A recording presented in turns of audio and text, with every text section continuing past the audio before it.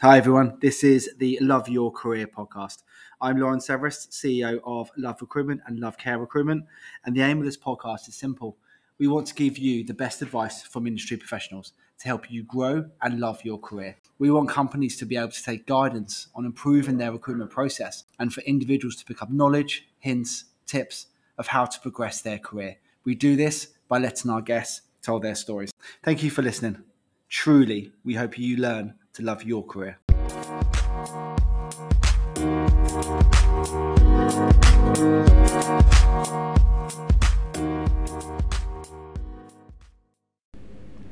This is the Love Your Career podcast. Today's guest is John Hastings. John is the Managing Director and Master Franchisee for Strong Pilates. Really looking forward to his insights today.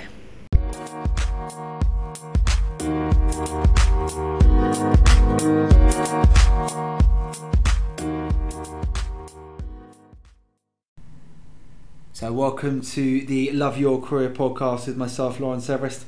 Today I'm joined by, I think saying the legend is about right, John Hastings, who's currently the Managing Director and Master Franchisee of Strong Pilates UK. You may know John from his sporting background. I described as a world-class sporting background earlier, which you weren't so sure about, but absolutely world-class sporting background. John, it's been really lovely getting to know you recently.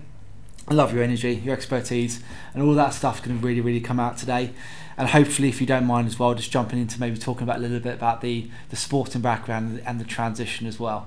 But first things first, thank you so much for joining us. Lawrence, thanks for having me here. I'm excited. It's been nice to get to know you personally, Abby, and the whole Love Recruitment team. So I'm looking forward to spending a bit of time with you today. It'll be good. Honestly, I'm really looking forward to that. I know we've had to rejig it a couple of times. It's so nice having you here. I've been genuinely looking forward to this all week about sitting down with you and having this conversation. So I think there's going to be so much in there. Let's start with the question we always start with. It's the best place to start. This is the Love Your Career podcast. Have you loved your career so far? I have. I've very much loved my career. I mean, it's very different coming from a sporting background and then into a business transition. But I'm one of those guys who I don't really look back. I look forward. Nice. There's always some things that you can do differently along the journey, but no regrets from my point of view. I think the friendships I've made all around the world playing cricket. And it's probably helped me to where I am now over here, obviously sitting with you. So it's been a really good journey. It's one that I'm always continually learning and upskilling, and but there's no regrets from what I've done in the past, and there's no sort of nothing holding me back for the future either. So I'm really looking forward to, well, hopefully the HMRC will let me stay a little longer than 3 years, but we're over here with the master license for Strong Pilates, and I'm just really grateful for it, and I'm actually loving my time here as well, which is great. Amazing. Before we jump into more in depth about the background, which I definitely want to, I've already written down 2 questions already. Let's take the opportunity to jump into Strong Pilates right off the bat, so people are aware of what it is that you run here in the UK. Can you talk to us about Strong Pilates? Yeah, I mean, I think our co-founders, Michael Ramsey and Mark Armstrong, they were heavily involved in F45 for a period, and they had the best 2 performing studios in the world basically for a long substantial period, over 400 members, and very entrepreneurial, very aware of what the current climate needed in the fitness industry. So being on one side of the franchisee fence, they thought what they were looking at, sort of what the next sort of area of growth was, and they identified Pilates, and they basically came up with a method. They went over to the States after a lot of research and found a piece of equipment that's really quite unique. There's nothing like what we are doing out there on the market, which is a really good, easy sell for me to be a master franchisee. But to be able to sit back and identify a growth phase in a genre of fitness, I think is really high quality from those 2 gentlemen. So I've known them for 16, 17 years. We actually had an F45 license together. And then, I think when they came to me about Strong Pilates, I used to do Pilates a lot when I was playing cricket. It was a recovery tool for me, but I love the idea of a low impact, high intensity Pilates workout. And that's exactly what we've been delivered and what we are continuing to deliver. So we sort of thought, people spend a lot of money on Pilates.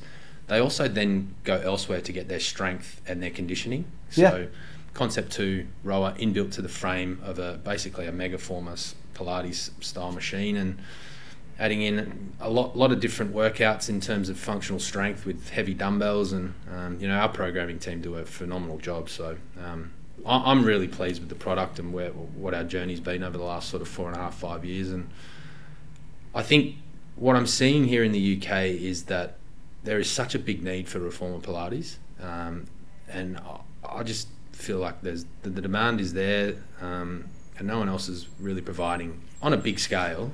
15 to 20 bed studios. They're all sort of 10 to 12 and are full. Yeah. So we're a larger scale.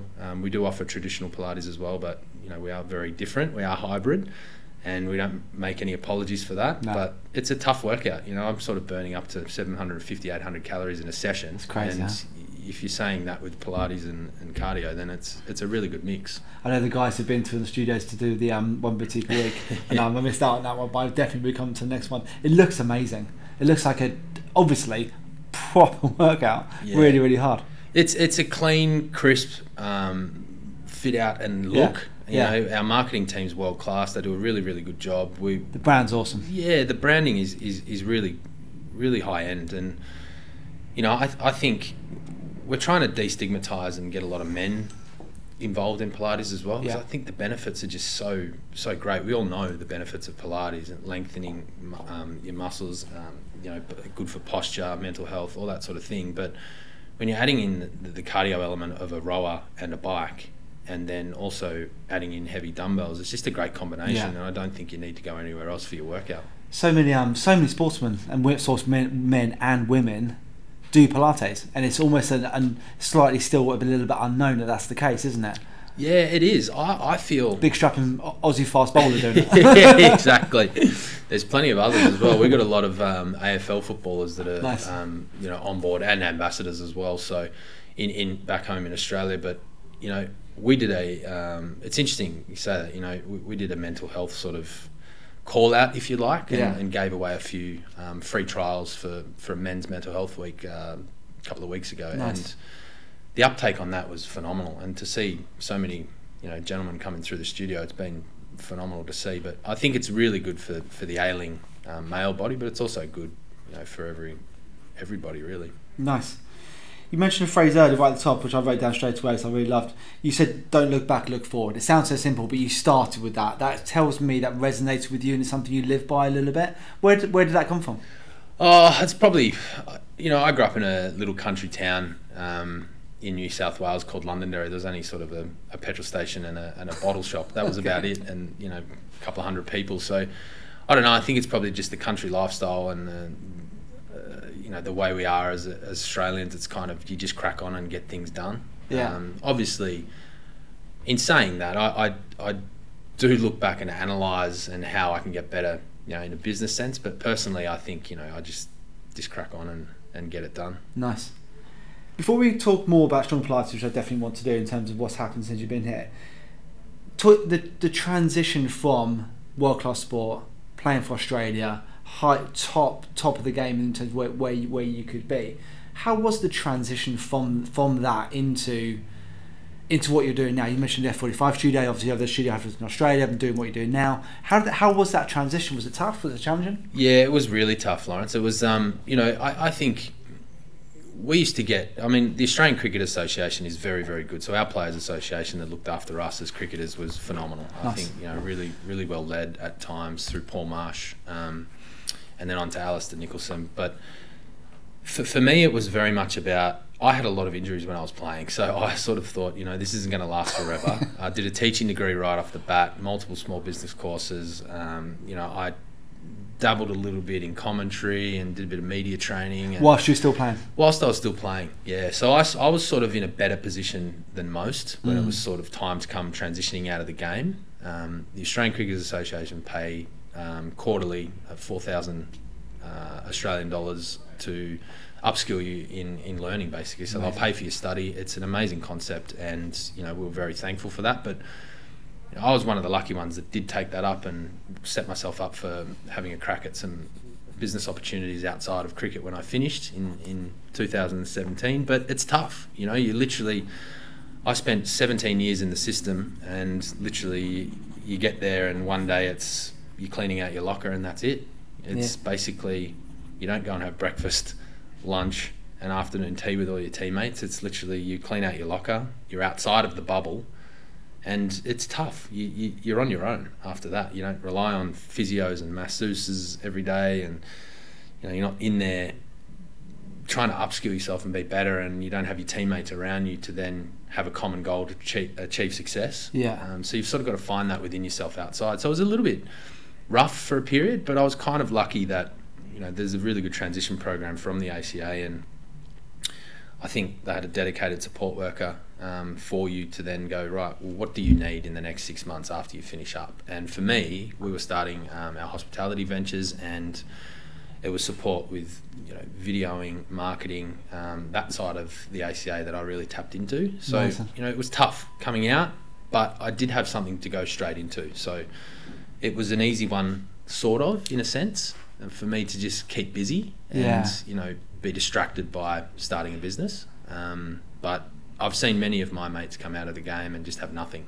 Is that because you don't think they were as well, didn't have the same foresight and weren't as well prepared to know that it could overnight end? It's probably because they didn't have as many injuries as I did and thought they were going to play forever. Go forever. My first injury was a really, really bad one. I had a shoulder reconstruction, and then I had 5 ankle operations, another 3 shoulder reconstructions, major knee op. So I sort of think, this is going to end at any minute. But a lot of guys don't have that, especially batters. They sort of tend to have a broken finger here or there. They're blessed, batters. But I just think it's probably a combination. I think the program got a lot better towards the back end of my career in terms of transition and support. But it's really up to the individual whether they want to take that initiative and set themselves up for life after sport. This is such a tricky one, and forgive me for asking this. But on that point, I read down the question: what is it about people that recognise the need? Because to have that program there, does it take a certain type of person to have that recognition of what an amazing opportunity it is? Yeah, I think so. I think there's a combination. I think if you are a star from a young age, I think it's really hard to break out of that mentality and think that you're not going to be a professional cricketer for 15, 20 years and set yourself up and you don't have to work another day in your life. Unfortunately, there's probably a handful of those guys that can actually do that. So it's probably about having really good people around you when you were young, and really good mentors along the journey. Nice. There's some that I've seen with managers that'll just feed people information that's probably inaccurate. But from my point of view, I was lucky. I had some really good mentors when I was growing up, and when I came into the system, I don't know. I just think I just had this ability to see that this wasn't going to last forever, and then I needed to upskill myself to be able to then go, all right, well, I've finished one career, I'm going into another. And lessons from top level sport. I imagine you've taken those lessons, that coaching, that world class sport that you've had into the business world. Can you pinpoint maybe two or three of those key things you've taken from elite level sport into what you do now? I think a lot of skills transition into business, absolutely. Discipline for one. I think is a really big one. You need to be able to be disciplined enough to execute what you're doing from a business plan perspective, but also work ethic is just second to none. I think you really need a big drive, and you've got to work long hours when you're starting a business. But I think the sense of team environment as well, and I was lucky enough to be captain at some points throughout my career, and I think that those leadership skills that I gained now then running a team that I have over here in the UK, it all transitions, and it's transferable for me. So I really felt that there's a lot that can sort of transfer across. A common theme has come up in a few we've had so far, is you learn from not only the inspirational ones, but obviously sometimes you learn equal lessons from the bad ones as well. Oh, absolutely. You know how to deal with certain difficult people. There was a time where I had some big names in the Melbourne Stars that I was trying to almost wrangle them into push in one direction. So I mean, there is, you learn a lot from the great ones, but you also learn a lot from those that have sort of a few attitude problems, if you like. I won't mention any names. No, of course not. No, absolutely not. What's been your best career decision today, either within the sporting world or since when you transitioned out? It might even be the transition itself. But what's been your best career decision so far? Can I answer that question in 5 years after we've been here for... You're welcome to come back at any time. Yeah, absolutely. Look, I think coming straight out of cricket, going into business was a good thing for me. Yeah. I think upskilling myself when I was playing cricket was a really good decision.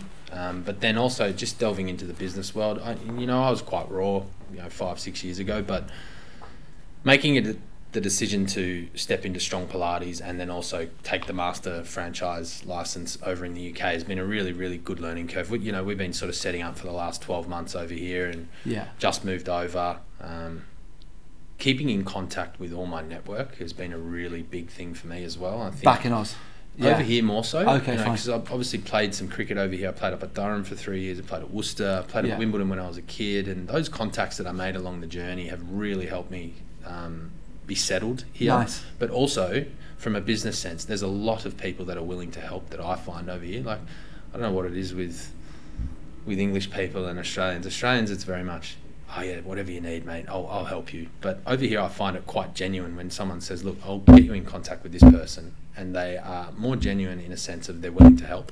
That's Good. one thing that Love I've actually noticed over here. So, yeah, I think that's one of the big things for me is just keeping in contact with the network as well has been a really big thing for me.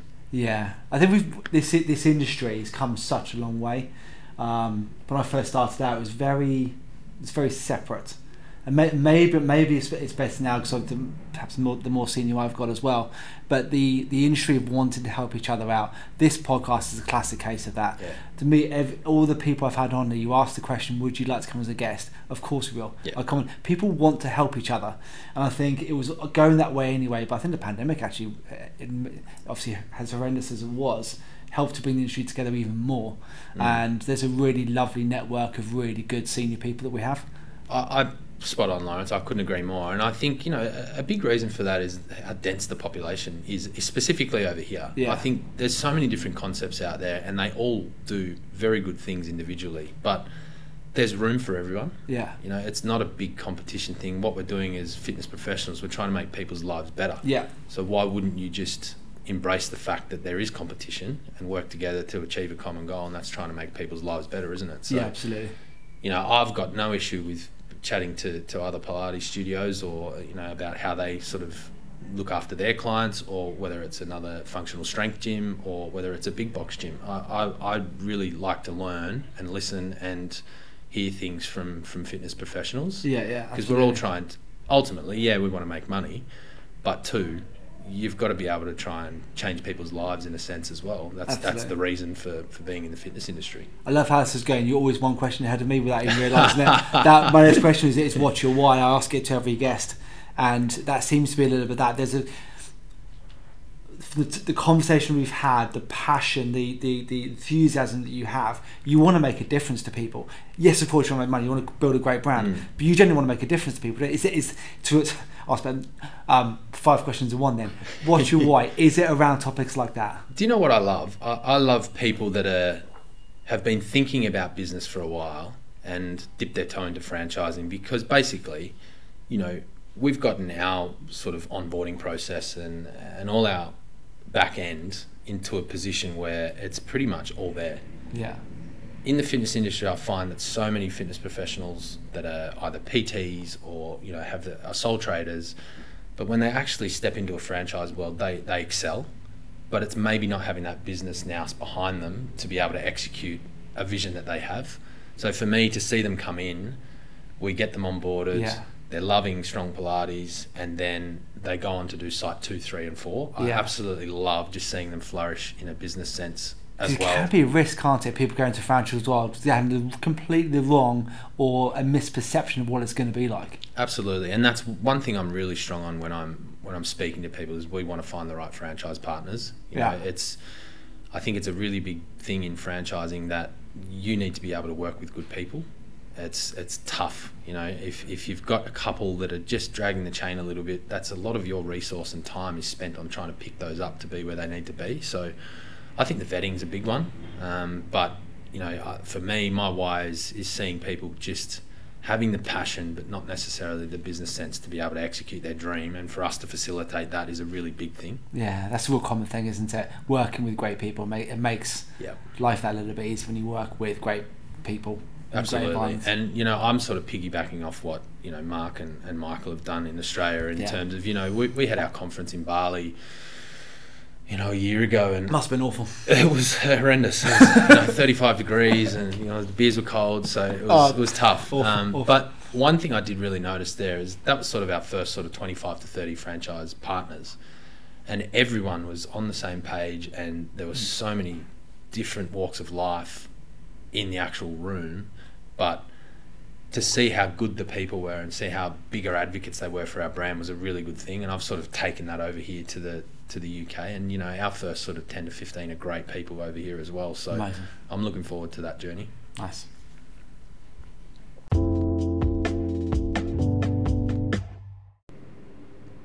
This episode is brought to you by Share the Love. For every placement we make, we plant 50 trees in the name of our recruitment partners. Share the Love was inspired by David Attenborough's A Life on Our Planet, and thus far has seen us plant close to 20,000 trees, well on track for our 100,000 target. It's something we're incredibly passionate about, and if you'd like to find out more, you can visit either of our websites and find the Share the Love sections. Thanks very much.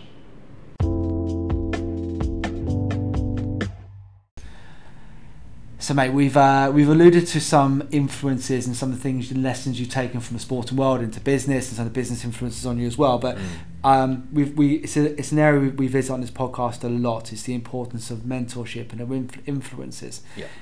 Have you found that has been a big part of your career, both having great mentors and then in turn, as a business leader now, leading and mentoring your teams? Is it an important part of business? It's massive. Yeah, it's massive. I mean, the people that have trodden the path before you have a lot more experience than you when you're starting out. So it's a natural thing to connect with someone who you feel will be beneficial, not only personally, but in a business sense. And for me, I've been very lucky. One of my really good mates, and who's a part sort of investor in the master license that we have over here in the UK, is Matt Berryman. And he's the chairman of Mental Health Australia. He started a very successful company called Unlocked Media, who's now obviously getting sued by Google in the courts, which is an unfortunate thing. But he's a good friend, and he's someone that I sort of lean to in a business sense. And to have that, been tapping into that over the last probably 10 years is phenomenal. It's so important. It's so amazing when you find that person that can help you. I've got a couple of those as well. Absolutely, yeah, and it's a must. For anyone that's starting a business out there, it is very important. You can't do everything yourself, even though you think you might be able to. You just can't. And there's only 24 hours in a day, and some of those need to be sleep. So can I come back to something you said right when you first started speaking? Is some people have done it before.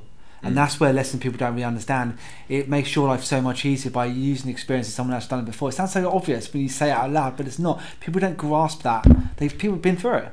People are proud, and I get that, but you really need to know that people know a lot more than you out there. There's people that have done extraordinary things in the world and in business, and the more you can tap in and just be a sponge and soak all that up, the better off you're going to be to make your own, informed decision when the time's right. Yeah. And on the flip side of that, I like being a leader. I do. I always have when I was playing cricket, but now that I'm in a business world and a fitness world, I like sort of leading people down a path that they want to go on, and I'm happy to just lend an ear to all my staff whenever they need.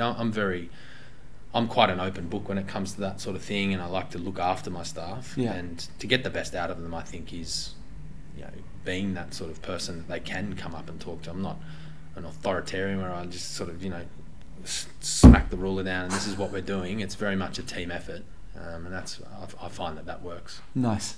In terms of influence, we've spoken about the people side of it, and that shines through as soon as you speak about it. But in terms of other influences like books, podcasts, people you've listened to that maybe you aren't quite as close to in terms of mentor-mentee relationship, are there any books or podcasts that have influenced you that have helped shape you and made you better? I'm a real people person. Nice. So I tend to rely on life experience more than sort of paperback copy, if you like. Nice. I do Like that. tend to listen to a few different fitness podcasts in a sense of some of the trends and Yeah. you know, a bit of background knowledge, but there's probably a few books along the journey where you go, okay, the subtle art of not giving a stuff was one for me. I just, you know, I had a really big thing with people. I like to be liked, and that's something that I work on daily, is, you know, not worrying about what people think of you. I need to trust that what I'm doing is correct. So that was a big thing for me, and I sort of work with people rather than books. But in saying that, I have sort of delved into a few more podcasts recently, and you know, I don't trust everyone easily, so, you know, I sort of have 4 or 5 people that I can turn to and tap into their life experiences more so than rely on having the time to sit down and read a book or listen to a podcast. Do you mind me asking you about this? I'm sure that's something a lot of people experience, that like to be liked. You mentioned about subtle art. I won't say that word either. Yeah.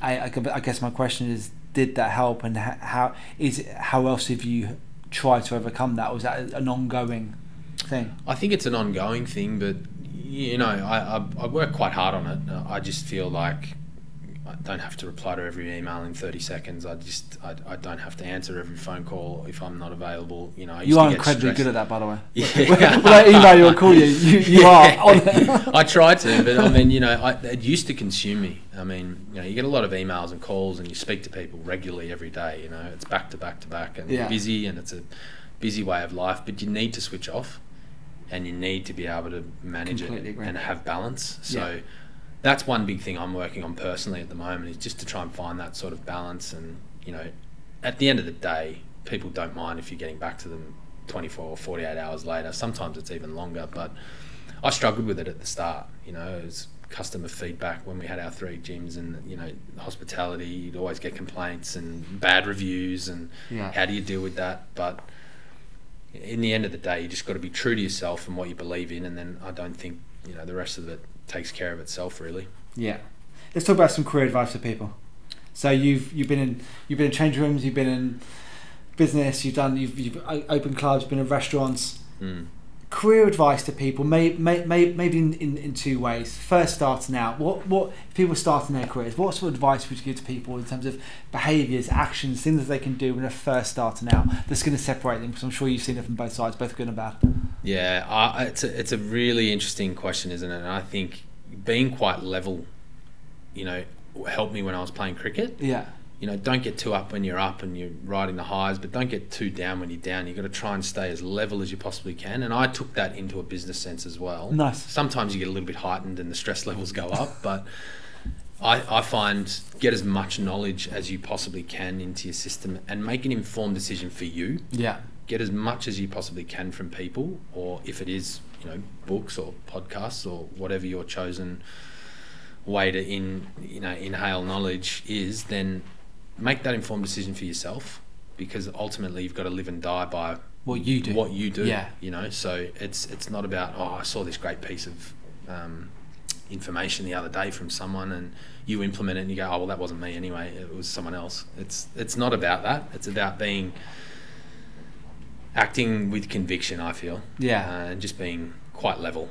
It's really tough when you're going up and down and riding a roller coaster. It's not good for anyone. So no, I get that, and it's the being you is really important as well. Because sometimes you can have all these lessons you read and you guide and people give you advice, but ultimately you've got to do what you think's right, which is hard early on. So excuse me, in terms of career. But as you get older, I think you develop more of a safety in your skin almost, and it's really important to learn that. And again, the people sat in your chair have said that so far. Catherine spoke about be brilliant, but be you. It always has to be you. It's a massive thing, and I would hate to just change from the person that I was for the last 37 or 38 37 I do. For the last 37 years, you know, you don't want to change the fabric of who you are as a person. But I also believe in, you know, strengthening up your weaknesses. So I fill gaps where, you know, I'm not great with tech. so I fill that gap accordingly. Yeah. If there's something in your business that you are not good at, then don't be afraid to get someone that can strengthen that weakness. Yeah. I mean, it sounds very simple, but it takes a lot for some people to be able to recognise that and go, actually, I'm no good at that, rather than failing a little bit with it and carrying on for an extra month or two. Just embrace it. Yeah. I'm not good at that. Don't be afraid to say you don't have to be. You get someone else in to do that. We've had certain elements of our business where we've had to be like that. It's okay to hold your hands up and say, I'm not great at that. When we first start out in a small startup, you kind of have to be a jack of all trades, but you can learn to bring those skills into the business, can't you? Absolutely. Outsource. Just get someone in that can fill that gap. Would the advice you've given, which is fantastic on that point for people starting out, how different would the advice be for people who are then progressing later on in their career? They're maybe stagnated at senior level, or they want to get to a higher senior level. Would some of the lessons still be the same, or is there anything else you'd guide people on? I think majority of it's still the core forefront. I don't think, the higher up the food chain you get, I still think I'm coughing, you can't speak. Exactly. The more simple you can keep things, and the more streamlined the process, then I think the better. It's not something that's outside the square. I think you just got to be really confident in your approach. But also, if you're getting up to a really high level and there's certain things you think, oh, I'm the CEO of a company and actually I don't know that. Yeah. Then don't be afraid. Yeah. There's people around you to help. Love that. I think Steve Jobs said, wasn't it? It takes a genius to make something simple. Exactly right. Anyone can make something complicated. Yeah. Again, even more specific. So in terms of CVs, interviews, and preparing things like that. So guidance for people from a CV point of view. You see CVs all the time. Yep. And obviously from the businesses back in Australia as well. Is there anything you particularly go, this is a great tip? When I look at CVs, I see this, and this is some guidance I give to people. This is what I look for on a CV. I tend to rely on gut feel a lot. Okay. So if I see a CV where I think it's probably borderline, and I'll ring them straight away and just have an initial phone call with them and just get a bit of a sense of who they are and the way they carry themselves. And if I feel like they could be good for the position, then I'll definitely get them in for a chat face to face. Always face to face. I just can't do anything. I need to sit there and read body language and know, in a sense. I don't mind confidence in a CV. Yeah. I really struggled with it early on in being able to portray your skills. You are selling yourself. So for anyone out there that's going down the path of getting a job, don't be afraid to sell yourself to the highest level. Yeah. Embrace your skills, embrace what you've done, be confident about it, because that's what I look for in someone with some confidence. And even on paper, don't be afraid to say, I'm going to be perfect fit for this position because of this, and this. Yeah. I'd much rather see that than someone just telling you what you need to hear. So I like an honest CV, if there is a thing. Yeah. I think it's, you've got to be able to showcase your skills, and I just find that I relate better to that as a person. Yeah, absolutely. You can tell if someone has put passion into a CV. Yeah. Again, a common theme that's come up as well is, and it ties in what you said, I think. You said if someone writes down something like perfect because of this, and this. Yeah. That means that person most likely has taken the time to tailor their CV for that role, and people don't do that anywhere near enough. No. It's a generic, I've done my CV, I send it across, it's just a piece of paper. I see that a lot. Yeah. I see that a hell of a lot. You've got to care enough Yep. to tailor that, your job positions, roles, your achievements, because some of the achievements you had might not be relevant for one particular role, so you might not have it, but for another one, in a different sector or different brand or within Pilates, or whatever it might be, you want to accentuate that, so you care enough to change it. And it's research. important, isn't it? Yeah. Do your research on the job you're actually going for. Absolutely. That would be a big one. And you're right. You're 100% spot on, Lawrence. So every time you see someone that's just cut and pasted from one job to the other, it's very obvious. Yeah, it is obvious. And for someone who runs a business or someone who's done recruitment, it is obvious, and people need to learn that, and people need to do better. The other word I'd like to come back to as well is you said about when you see this a bit borderline. Do you mind, what do you mean by borderline? Is it in terms of their skill set for the role? I would say skill set for the role. Not things like spelling, grammar. No, not at all. I just think if they're a little bit underqualified for a role and they're a certain type of person, if you think that you can mould that person into a good individual and a good fit for the role, then I'm more than happy to put time into that person. Yeah. If they're the right fit.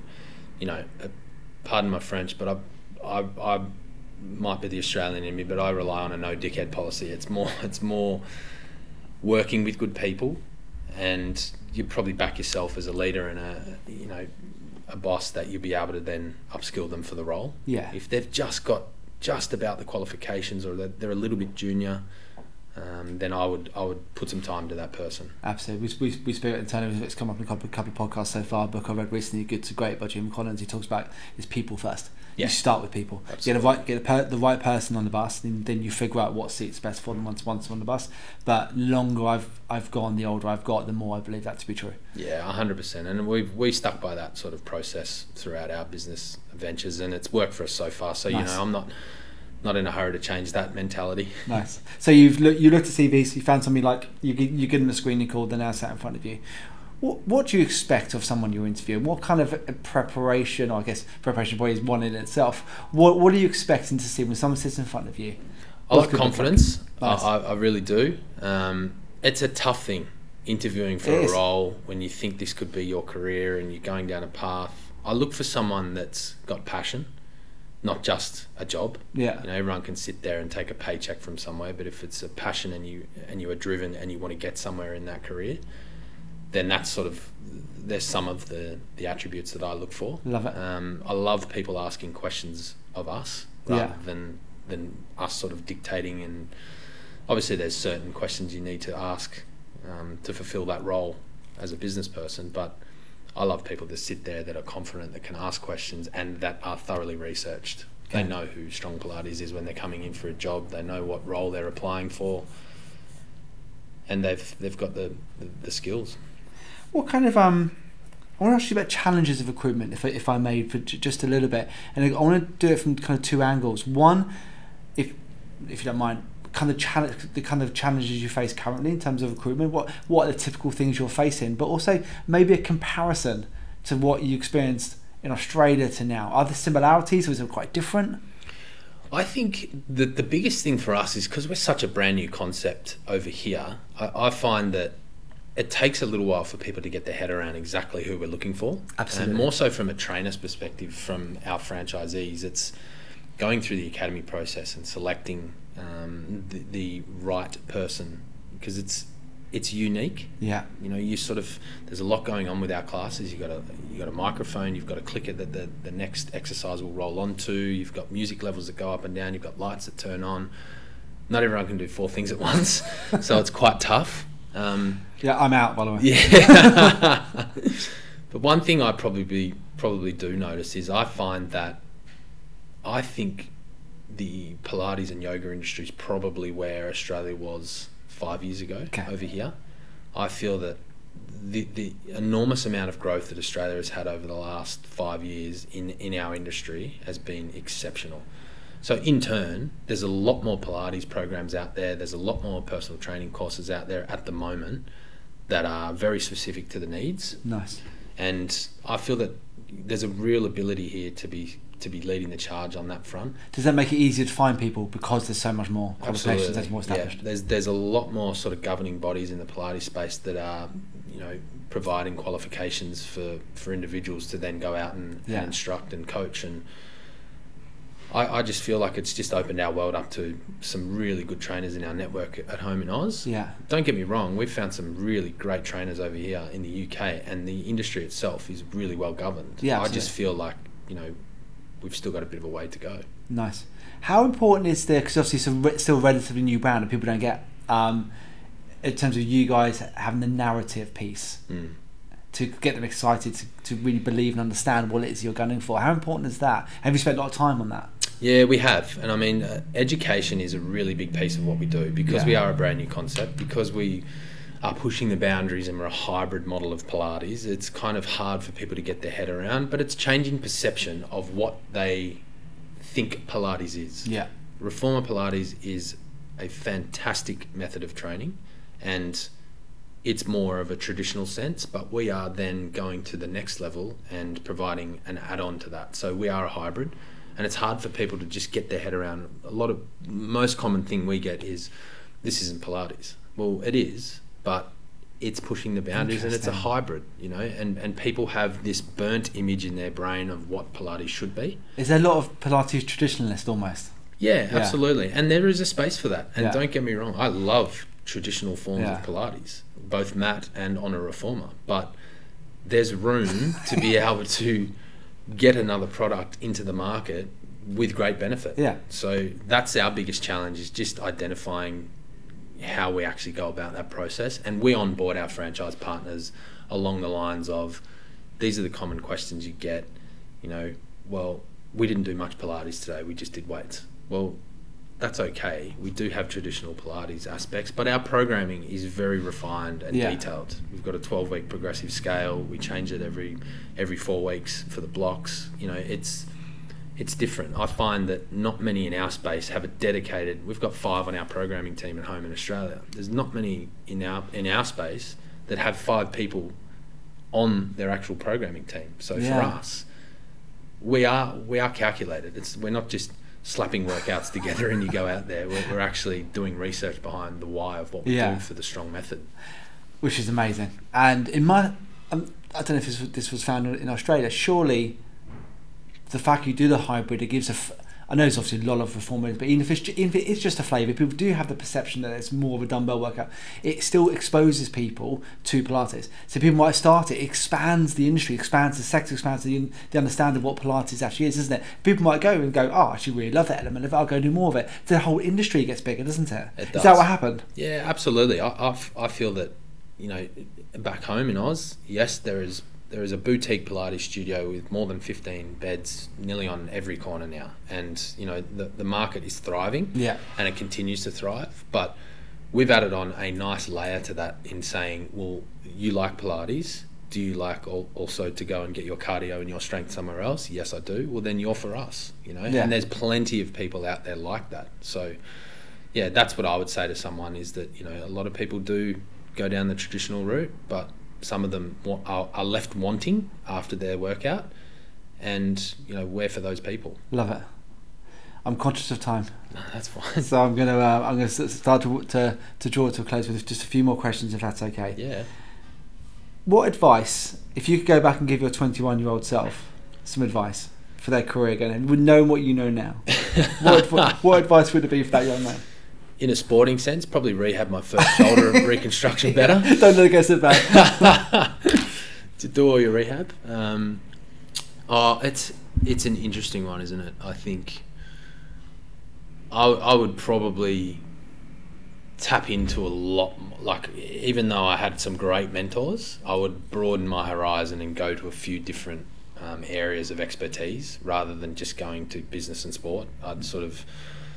I think I missed a trick a little bit earlier on, and I just think the amount of work we have on at the moment, I would love to go down a path of, practicing meditation or focusing on mental health aspect of things rather than actually just physical and grind. I would love to go down a path of actually practicing a little bit more how to shut out the noise, take the distractions away. That's probably my only real thing that I would look back on and go, well, maybe I should have got into that earlier. Mate, I completely concur. I know we've spoken off camera about this, and I completely concur. I wish I'd discovered it earlier as well. In the sort of 2 or 3, 4 years, I've discovered it myself as well, and it's had a huge impact on me. And you listen to people like Ray Dardy and stuff talk about it, and it's like, well, clearly there's something to it, and I've got so much from it, so I can certainly empathise with that as well. Last question I always ask people is, we always like to invite further people on that has a connection to the guests we've had. Is there anybody you've come across in your career, obviously it's been UK potentially, who you'd recommend as a guest for Love Your Career podcast that you think could add value, that you've come across, that person make a great guest for you, Lawrence? If you could recommend somebody, who would it be? I'll tell you what, in a business sense, from all the people that I played with, you'd probably look at the most successful is Steve Smith, probably by a mile. I mean, he's invested in some koala mattress and transformed that space. But it's an interesting one. I would love to have Steve Smith on here, by the way. Yeah, that would be awesome. He hasn't been answering my phone calls lately, so I'll have to. I'll have to think about that one. That's fine, buddy. Absolutely fine. But I think one of the world's greatest ever batsmen in that chair would be pretty awesome. That would be amazing. Obviously, mate, thank you so much for your time. It's been an absolute delight. I've generally enjoyed, like I said right at the top, every conversation we've had, and this has been nothing short of brilliant for that as well. So really appreciate the time and the information and the guidance you've given today. Thanks, Lawrence. I really appreciate it, and thank you for lending a hand with Love Recruitment as well. Your team's very good, and we appreciate all your work. We love working with you, mate. We love working with you. Brilliant.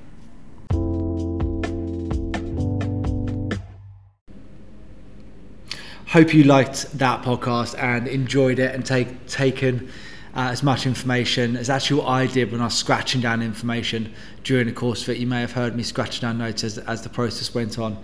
Here are my 3 things that I've taken away as my key learnings. The first one is, as John described, about discipline and work ethic being key skills that transferred from his elite sporting background into business. He obviously mentioned a couple more things, but the simplicity of discipline and work ethic.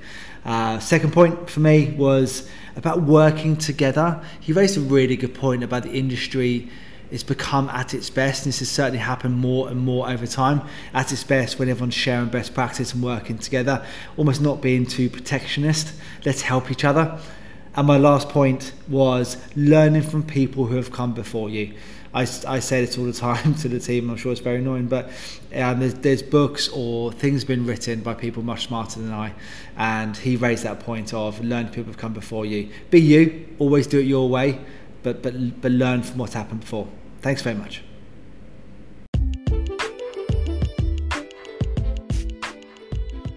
This is the Love Your Career podcast. The point of this podcast is simple.